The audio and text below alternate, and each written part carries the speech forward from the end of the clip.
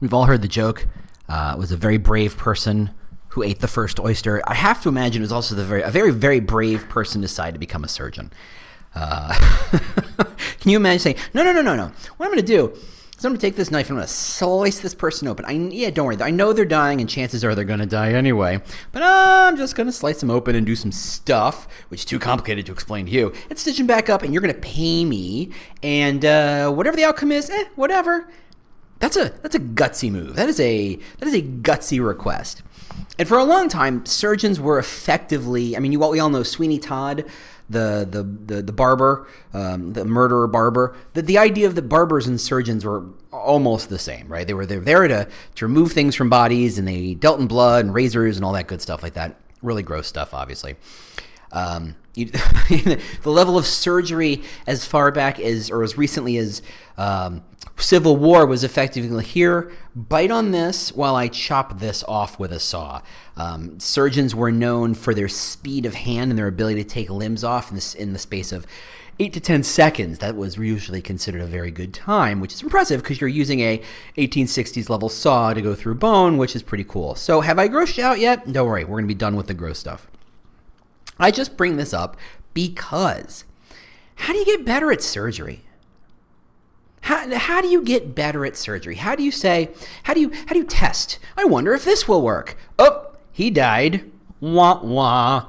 No, isn't that how medicine works? Isn't that how surgical procedures are invented? We go, I think this might work. Let's try it. Oh crap, they're dead. Or oh crap, they're not dead. And if they're not dead, maybe it was what I did and maybe it's not. But honestly, if I'm going to get sued into the Stone Age for trying something that I've never done 17 times before and has proven to work, maybe I just won't ever try anything new ever again. Thus, we have, in the beginning of the 1900s, the concept of evaluating surgeons and surgeries to say what went wrong. Even if you aren't trying anything new, let's start to knock out errors. Oh, turns out someone forgot to wash their hands, which was not an uncommon occurrence even as not very far back as 100 years ago. Maybe the instruments were not clean. Maybe someone gave them the wrong drugs. Maybe someone gave them the wrong anesthesia. Maybe someone gave them too much anesthesia. Maybe the nurse handed the wrong thing to the wrong person at the wrong time. Maybe the wrong person got wheeled into the hospital, which sounds crazy, and yet you hear all sorts of crazy stories about how even today the people are having the wrong surgeries. They go in to have something taken off their leg. They come out without a hand. It's just crazy, How did we get better at this? How is it possible that anyone could get better at this? The cards seem stacked against surgeons, right? You're going to get sued. People are going to die. The systems they're working on, the human systems, are so complicated. It's not always obvious what failed. There's so many people working on a body, on a surgery. There's so many people involved in it, inside and outside the hospital, inside and outside the surgical theater, as it were. How could you possibly know what went wrong? So I want to talk about for a second, I'm pulling up the name because I want to make sure I get this name right. It's a guy by the name of Ernest Codman, and this is, again, early 1900s, who said, hey, you have to evaluate surgeons. And he was, of course, fired for that. Sucker. But what happens is his ideas, and he really did bang a drum, and he came up with this idea that there needs to be a safe space in which surgeons can come together and medical professionals can come together and say, what the hell just happened? What went wrong? What went right, but what went wrong? And how do we make sure it never happens again? Now, surgeons or doctors are never going to say, yeah, what happened was I used the wrong thing. I don't know. I'm not a doctor. Have you figured that out? I should hope by now. That should be abundantly clear. But, the wrong person got wheeled and I had no way of knowing that I should not have been operating on that leg, but instead I should be taking out that person's appendix. I thought I was supposed to be removing a toe or something. I don't know. No one's going to volunteer that they screwed up. This is dangerous stuff. People died. You had to face a family and say, I'm sorry, we did all we could, except that may not be true. But they're gone, and here's your bill. The chutzpah, right? So we invented this concept of a mortality morbidity conference, and that is currently modern day instance of it. Every week, every hospital comes together and they say, okay, let's talk about bad cases. Let's talk about adverse responses or adverse outcomes, which of course is code for dead. Sometimes it's not always dead. Sometimes it's just, oh, wow, we left a pair of scissors in that dude. Whoops, we got to go in and get them. That's a bad thing. Who forgot to count the scissors? It's just checking to see what went wrong. And until you have a legally protected safe space to say, you know what, I'm to blame. That was me. I'm so sorry. Let's make sure that never happens again. And let's actually not just say, you know what, I'm going to try harder next time, but more in a, hey, let's build processes to ensure that never actually can happen again, right? That's the power of a mortality and morbidity conference. Yes, I think I might have flipped mortality, morbidity. It might be morbidity, mortality. I don't know. I'm not a surgeon, and I have gone 5 minutes on this introduction. Let's talk about why hiring is so hard. Because, by the way, I get the sense that there's a lot of parallels between how surgery and surgeons and medicine is going and why we have such a huge problem hiring these days. So we'll be right back. Welcome to the Talent Cast, the world's most caffeinated employer brand and recruiting podcast. I'm your host, James Ellis. Thanks so much for listening. If this is your first time for joining in, we do things a little differently. We try and do deep dives. There's not a lot of interviews here. There's not a lot of news here. This is about how do we get smarter and better. And that means how do I get you smarter and better? How do I get you to think about these problems at a deeper level so that you can solve them and look like a genius to your boss? If this isn't the first time you've been here, thanks so much for returning. Feel free to share with your friends, your coworkers, your boss. I don't know. We really do appreciate that. All right, let's get into it. Hey, how you doing? James Ellis. So I want to first give a shout out to what I presume to be my youngest fan. I'm presuming, because if there's anybody younger who's a big fan of what I'm doing, should speak up. I don't know why. I'm not making any money off you. The youth market on this thing is very thin. But 10-year-old Connor, hi, how you doing? Thanks so much for listening. For those of you thinking I am full of it, well, I am, but that's not about this. His mother listens to the podcast in the car, and he has become something of a fan, and he hopefully appreciates this little shout out. But also, not only am I shouting him out because he's my youngest fan, he came up with today's topic about why is hiring so hard. So Connor, this one is for you. Your mom's fairly cool, which, you probably don't even understand at all, but it's true. Other housekeeping, I'm doing a lot of speaking this summer. Obviously, I'm doing Transform. I'm doing RecFest in London. Come see me. I've programmed my Amazon Echo bot to speak to me and respond to questions in a British accent. It's very posh. So I'm going to feel really at home at RecFest in London. Yes? No? Okay. Yeah. So Transform. I'm doing a WRA thing in Iowa. I'm doing, there's stuff. There's house, go to the website, go look at the show notes. You can see where I am. I'd love to see you. If anytime, this is a standing thing right now. If you see me at an event and you say hello and ask for a sticker, guess what? I have a Talent Cast sticker for you. Isn't that nice of me? I thought so.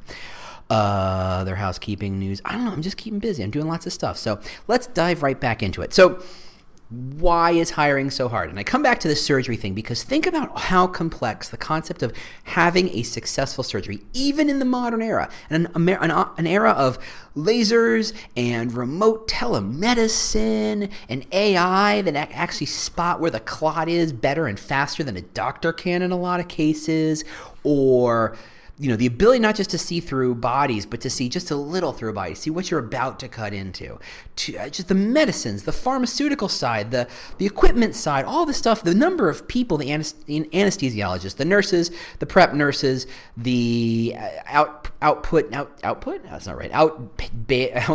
nurses, I guess, the people cutting you open, the people holding you open, the people doing there's so many bodies and systems and processes to make it through a successful, even a simple surgery. And by the way, if you look at all the processes in any given hospital, you'll find no hospital actually does all the processes really, really well. Every hospital is failing, maybe not failing, but certainly could do a lot better on certain things. Let's remember, this is an industry that not 100 years ago was going, yeah, I'm not going to wash my hands. I'm cool with that. No, that's cool. No, I'm going to put the icky stuff from this person, I'm going to put it in that person. That's okay. What could go wrong, right? We think about medicine as being incredibly advanced because on the cutting edge, it's insanely advanced. But however, the day-to-day is, oh crap, I put the wrong person in the wrong room.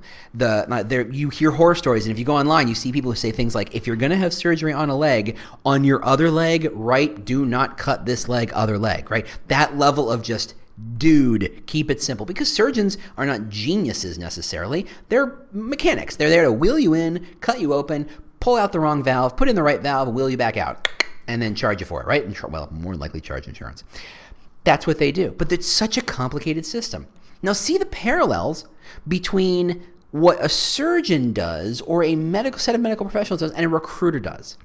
Now, let's take the system of hiring. And I've been talking about the system of hiring lately because one of my first slides on a lot of presentations I'm doing is this idea that that optimizing a subsystem actually disoptimizes a larger system. That is to say, in a surgical space, if the anesthesiologist does a too good a job, in fact, if they're too good at keeping the patient under, that actually can harm the patient. That can actually make it very hard for the doctor to notice reactions in the body, and the person may die on the table because the anesthesiologist actually did too good a job of keeping that person stable and under. There was no kind of reference check or no kind of signals or signs that there was something going wrong. The same way happens in recruiting. If your job is to source and you are optimizing your sourcing position to say, okay, my job is to bring in qualified leads as fast as humanly possible, and I flood the funnel and with great people, and now the recruiters has too many people to go through, and the hiring managers are like, I don't know who to choose. You've given me too many people. Now there's too much stuff going on. You've actually slowed down the system. You've optimized a piece, but you've unoptimized the whole system. And that begs this idea of, do we think about hiring as a system enough? Because when it comes to answering the question of why hiring is so hard, the answer is because it's a system, and we don't treat it like a system.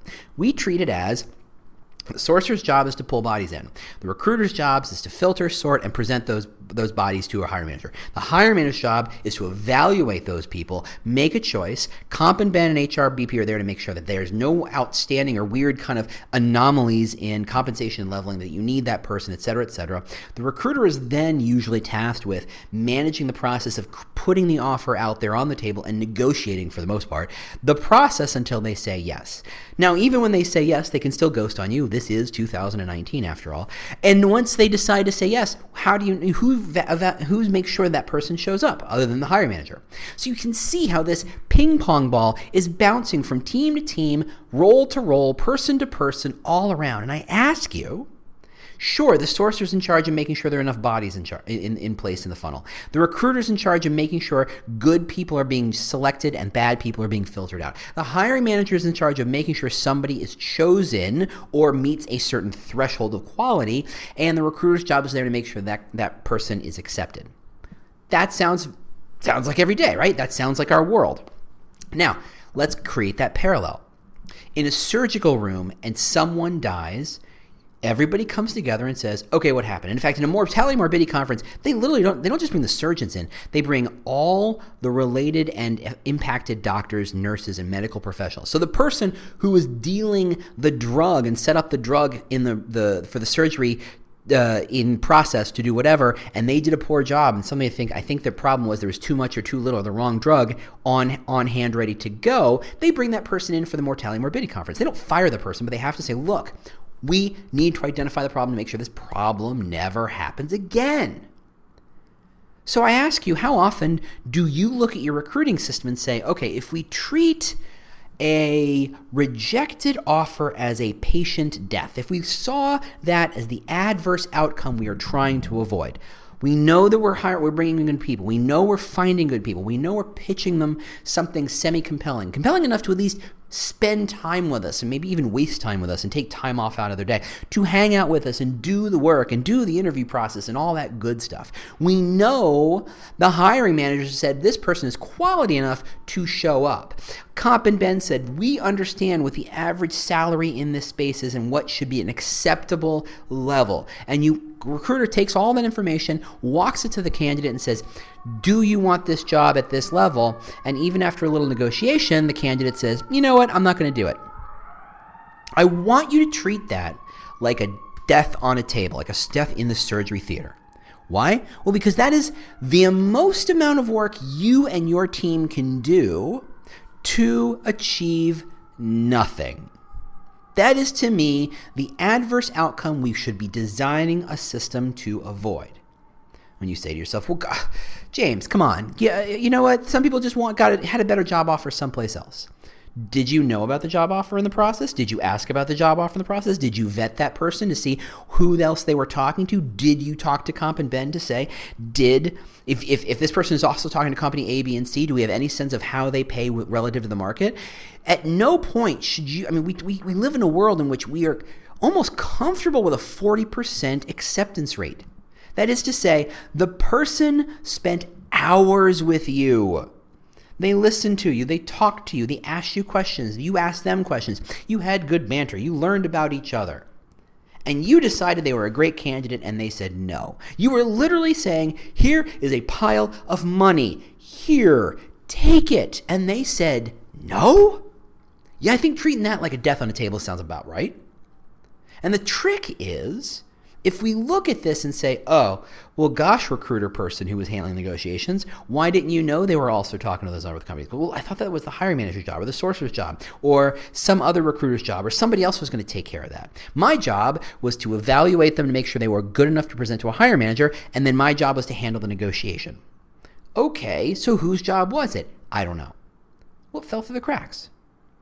Now, again, think back 100 years ago before you had the M&M conferences where people would die on the table and they go, well, it was somebody else's fault. And maybe they'd talk about you behind the back and go, oh, that nurse screwed up. Or it was your fault, but you decided I'm going to throw the nurse under the bus because let's be fair, that's how people work. But because there was no kind of coming together in a safe space to decide what is the problem, it was all backstabby and chitter chatter and BS like that, right? When you think about what it takes and all the money and all the resources it takes to bring someone in, someone who is qualified, someone who can help move the needle on your company, to drive it in the right direction, to add value beyond their salary, which, let's be fair, is the initial value of bringing a new body on, right? If you're going to pay that person $50,000, they better bring in $70,000 of value. Just how the world works. In fact, it should be a lot more, but whatever. That's neither here nor there. If you get someone who spends all that time with you, who learns about you, who is willing to be open with you, who gives you personal references, who talks about their personal history, gives you their social security number, gives you their date of birth, gives you, heck, I think at some point they probably give you their mother maiden name, right? These people are giving you the keys to the castle. They're giving you everything it takes. Are they doing so in the opportunity to get an offer? Okay, maybe in a handful of instances that's true. But if we assume the process is driving the machine, that is to say, first the sourcer, then the recruiter, then the hiring manager, then the recruiter, that process is perfected somehow, I don't think it is. I think there are lots of gaps. I think there's a lot of gaps. I think whoever writes the job posting and the job descriptions, and yes, they're different. Yes, I know that. Whoever's writing them, are you writing them in such a way that you're attracting the right people? Are you writing job postings that have 14,000 bullets and are scaring the crap out of good qualified candidates? Because they just I don't also have a plumbing degree. Who has a plumbing degree? Right? We've all seen the joke. This person wants 8 years of this particular coding experience, coding language, and that's a coding language that's only existed for 3 years. You're like, look, give me a break. How can you have that a requirement? And then someone sees it, someone who's great at it, sees it and goes, yeah, 8 years. Okay, you don't know what you're doing. And they walk away.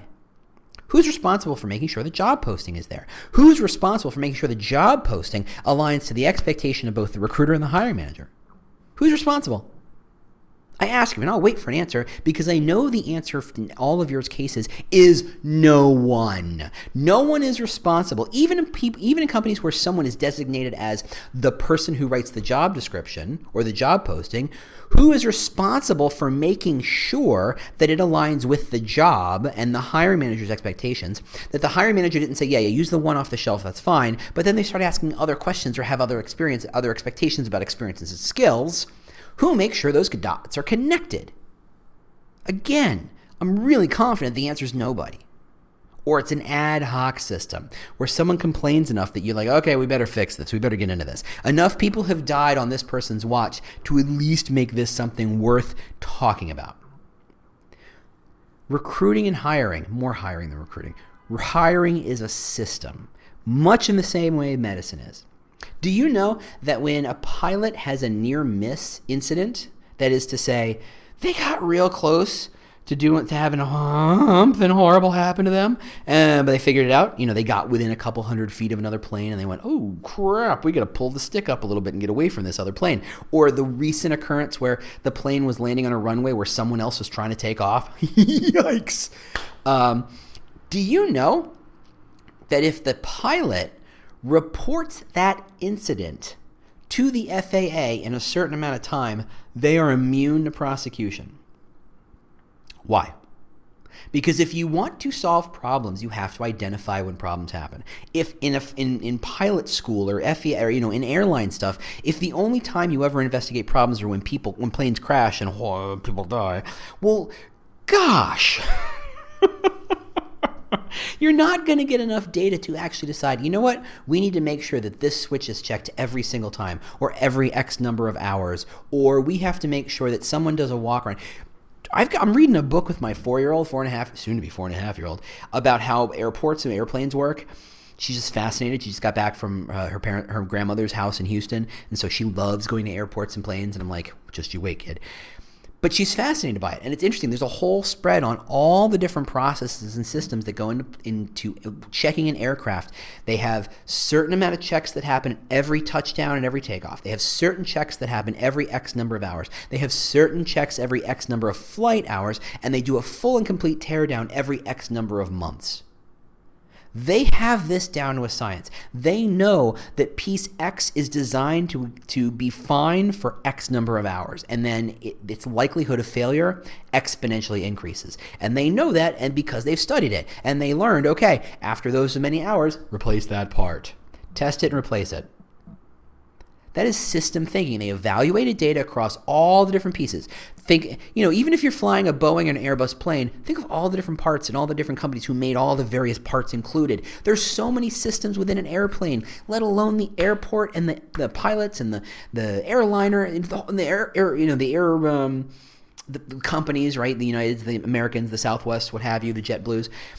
All these different people have an impact on the system, and if nobody's in charge of making sure that each piece has a set number, a set rotation, it doesn't get rotated out, and it fails, and people die. But if you say you're allowed to self-report issues without fear of reprisals, but we get to investigate and figure out how the hell make sure this never happens again, that's how you change a system. So I wonder, how many of you, when you're starting to see a spike in numbers of offers declined, again, dead people on tables, investigate. And when you investigate, how many of you just throw salespeople at it? Say, okay, we need some sales training. Not that sales training is a bad idea, but let's be fair, sales training is a function of how do I pressure and persuade someone to make the choice I want them to make. If recruiting and sourcing and hiring managers have done all of their jobs properly, by the time you extend an offer to someone, they should be in love with the brand and the opportunity. That's what your job is. Your job isn't to get them to make a choice. Choose this company or our company. The job is to make them understand what makes you special and unique and the kind of offer you're actually extending them. This is a place where you're going to get lots of training. This is a place where you're going to get lots of stability. This is the place where you're going to get lots of blah, blah, blah, blah, blah. And that's the thing you want. And they say, I want more of that. Great. Let's keep talking about that. That should be your interview process, right? So by the time you extend an offer, you're not just saying, here's your new salary and here's the benefits package that goes along with it, and maybe there's a bonus system if you're lucky, but about saying, look, we know what you really want is a chance to develop your skills and show people what you can do. And along with the salary and benefits package and the bonus structure, we are committing to make sure you are being developed and pushed to achieve the most you can at every single day. Is that how an offer happens at your company? Because it's not how I've ever had offers extended to me. Never in a million years. But I know that if you knew me and you extended an offer like that, I'd be like, okay, but you didn't even look at the number, sir. No, it's fine. It's fine. I just want that. I have fallen in love with this opportunity. That's our jobs. But it's the system's jobs to make sure that candidate is in love with the brand. The system's job is to make sure by the time the offer is extended, the person has already decided, yes, I want to do this. Or if they already said no, they managed to walk out in the process before the offer got extended. right? To think that someone is just bored and just runs through interviews and spends time and takes time off their busy day and maybe even travels a little bit to talk to you and your hiring managers and see your wonderful office, I guess. To think that that's a hobby, that they say no to these things, and there's nothing we can do. They said no. There's nothing they can do. This other company swooped in and made them a better offer. Better money, or did they fall more in love with the brand? Because you should have spent the last 4 hours making them fall in love. And by you, I mean all of you. Hiring managers, interview loop, recruiters, sourcers, the person who walked them around in the office tour, the junior recruiter who's training, who did the office tour, the facilities person who makes sure the office is clean, the leadership who says, hiring is our number one priority, so we should make sure it has all the tools and resources it needs to do it right. We should make sure there's collateral and or swag and or reasons and or stories and or marketing materials that tell people when we say this is a place that guarantees stability and we're all about stability, here's 100 different stories to show that fact, to prove that fact. Because if you're attracted by stability, boy, have we got the opportunity for you. I've told the story about SAS before, about the company in North Carolina. In 1998-99, they were famous for treating their people great. Great. On-site healthcare, on-site childcare, food, gym. They did your laundry for you, for your gym clothes. If you stitched your name on, they would fold it and put it back in your locker, all that good stuff.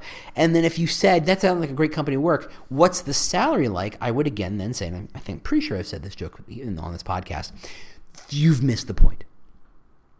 We're going to assume that company is offering a midpoint salary, but why you show up is the why you take the job. And the why you take the job is beyond the salary. Do you think people fall in love for $5,000 more dollars? If you're getting people to choose between two jobs and one has a salary that's $5,000 more, and that becomes the criteria by which they judge, they see your jobs and your opportunities as commodities. Oops. Are you a commodity? Are you a cog in a machine? I'm pretty sure you're not. If you've spent any time listening to this podcast, I'm pretty sure you reject the concept altogether, as you should. And yet, the more we say and treat jobs as salaries with titles, and we compare two jobs as two different salaries with two different titles, we are saying, I'm going to fall in love with person A or person B. I'm going to marry person A or person B based on their height, based on the color of their hair, based on their potential earnings down the road. If you're a woman, based on their height and whether they're likely to keep their hair.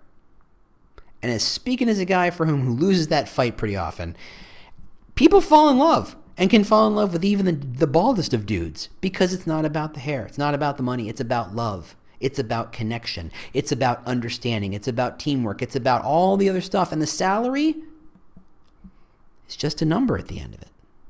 As long as they can pay their mortgage and pay their rent and pay their bills and make sure their kid goes to school and they're saving a couple of bucks in the savings account to do whatever it is they want to do, an extra $5,000 should not change love. So who's responsible? The medical community has kind of but they've done a great job trying their best to understand that medicine is a system. Now, they still fail on a lot of levels because hospitals as a system don't do a great job. They do a great job when it comes to M&M conferences, and they discuss and they understand the failure on the point of that one instance. Bob lost a leg because of what we did. Okay, why did that happen? Let's figure it out. Let's figure out fixes that ensure that no matter how hard we try, nobody loses a leg by accident ever again. Hospitals can do this by adopting checklist models. And by the way, if you haven't read Atul Gawande's book on checklists, do so. I think it's called The Checklist Manifesto. He, by the way, is a surgeon and a fantastic writer and a super smart systems thinker. And he would even say that today, most hospitals do not embrace checklist models, even though the data proves that if you adopt a checklist model, here are all the things you have to do before each step. Here are all the things that have to happen before you wheel someone to surgery. Every time you do a bed check, you have to do this, this, this, this. Every time you inject someone, you have to do this and this and then this. The things that every nurse and doctor think they do already, turns out they don't. Every single time, not 100% reliability. Turns out adopting a checklist saves 100,000 people, 100,000 lives every year. Because you've all heard the numbers of, infection and complications, and they're all because tiny little problems, tiny little things get missed. Things that the doctor is sure they're doing right. Things that the nurse is sure she did every single time, but you can prove, no, you didn't. You couldn't have. Now, we're not blaming you, but hey, if you had a checklist, and we had a culture that says everybody has to abide by the checklist, 100,000 lives every year get saved. So the medical community isn't some sort of paragon of virtue when it comes to managing systems in this way, but frankly, the surgeons and the doctors in this space can certainly be used as a pretty good bar to be reaching for, especially in recruiting where we don't do any of this stuff. At least not that I've ever heard. Heck, I think it's surprising. I don't understand why recruiters don't hang out together once a month and trade in-mails, right? And say what worked, what didn't work. Trade job postings, trade outreach emails, trade tricks and success stories that happen so infrequently it boggles my mind. You're not lawyers or sharks in a tank. You're recruiters. You should be helping each other. Turns out the system, if you manage the system properly, you have outsized outcomes relative to changing the recruiters. If you take a bunch of, let's call them for lack of a better word, and I'm not judging anybody here, B-level recruiters, B and B plus recruiters, no A minus A plusers, right? These are good but not exceptional recruiters. If you change the system, I would lay whatever money I have in my pocket that changing the system and having them run through checklists, understanding system processes, running the equivalent of mortality conferences and figuring out where the problems are and solving system design solves for those problems to make sure they never happen again.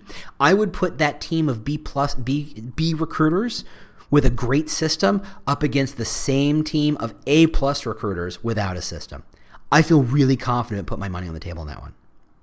So when you think, how do I hire better? The answer isn't, I got to go find more recruiters or better recruiters. The answer might be in the system. The reason hiring is so hard is because hiring itself is a very, very, very complicated system. And we don't treat it like a system. And we need to. So that one's out to Connor. Thanks so much for listening. As per usual, I would absolutely adore it if you gave this a review, if you shared it with someone. Obviously, I'm not making any bank on this, so I just do it for the sheer love of doing it. So the more people who get a chance to hear this and can connect with this, I'm thrilled with. I hope I'm trying to make an impact, and you all know by now my mission is to change recruiting and hiring for the better to get us all to the next level. So I'm just here to share my thoughts on how we can all do better. So keep sharing that. Keep sending questions my way. Don't let the 10-year-old be in charge of this thing because, the next question will be about Fortnite. You know it will, and I don't know anything about Fortnite. That's a bad idea. So send me questions. Send me suggestions or situations you want me to cover. Can't wait to talk to you. And, oh, yeah, by the way, how did I miss this? Hey, we had Tracy Parsons on last week. That was fantastic. I hope you had half as much fun as I did, because that way I have twice as much fun as you, and that puts me in the driver's seat. But you get that, right? If you liked when I bring in a guest, and I've got a couple more I'm lining up as we speak, I want to do a couple more just as a pilot to see how this works. If you thought that was a great conversation, you'd like to hear more of them, tell me. If you think that was a complete and total waste of time and you don't understand why anyone would ever talk to me, well, tell me that too. But I'm going to try this a couple times. I'm going to see how this works. I would love to kind of integrate more voices into this just to kind of keep the conversation going. At some point, you will get sick of me. Lord knows I do too. Anyway, thanks so much for listening. Thanks so much for sharing. And thanks so much for talking to me. Keep the revolution going. I will talk to y'all next week. Bye.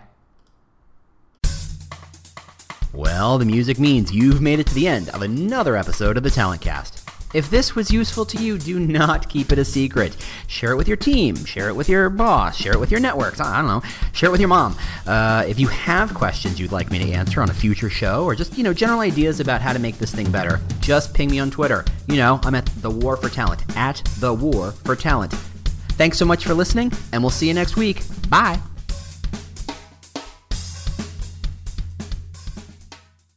Do you love news about LinkedIn, Indeed, Google, and just about every other recruitment tech company out there? Hell yeah. I'm Chad. I'm Cheese. We're the Chad and Cheese Podcast. All the latest recruiting news and insights are on our show. Dripping in snark and attitude. Subscribe today wherever you listen to your podcasts. We out.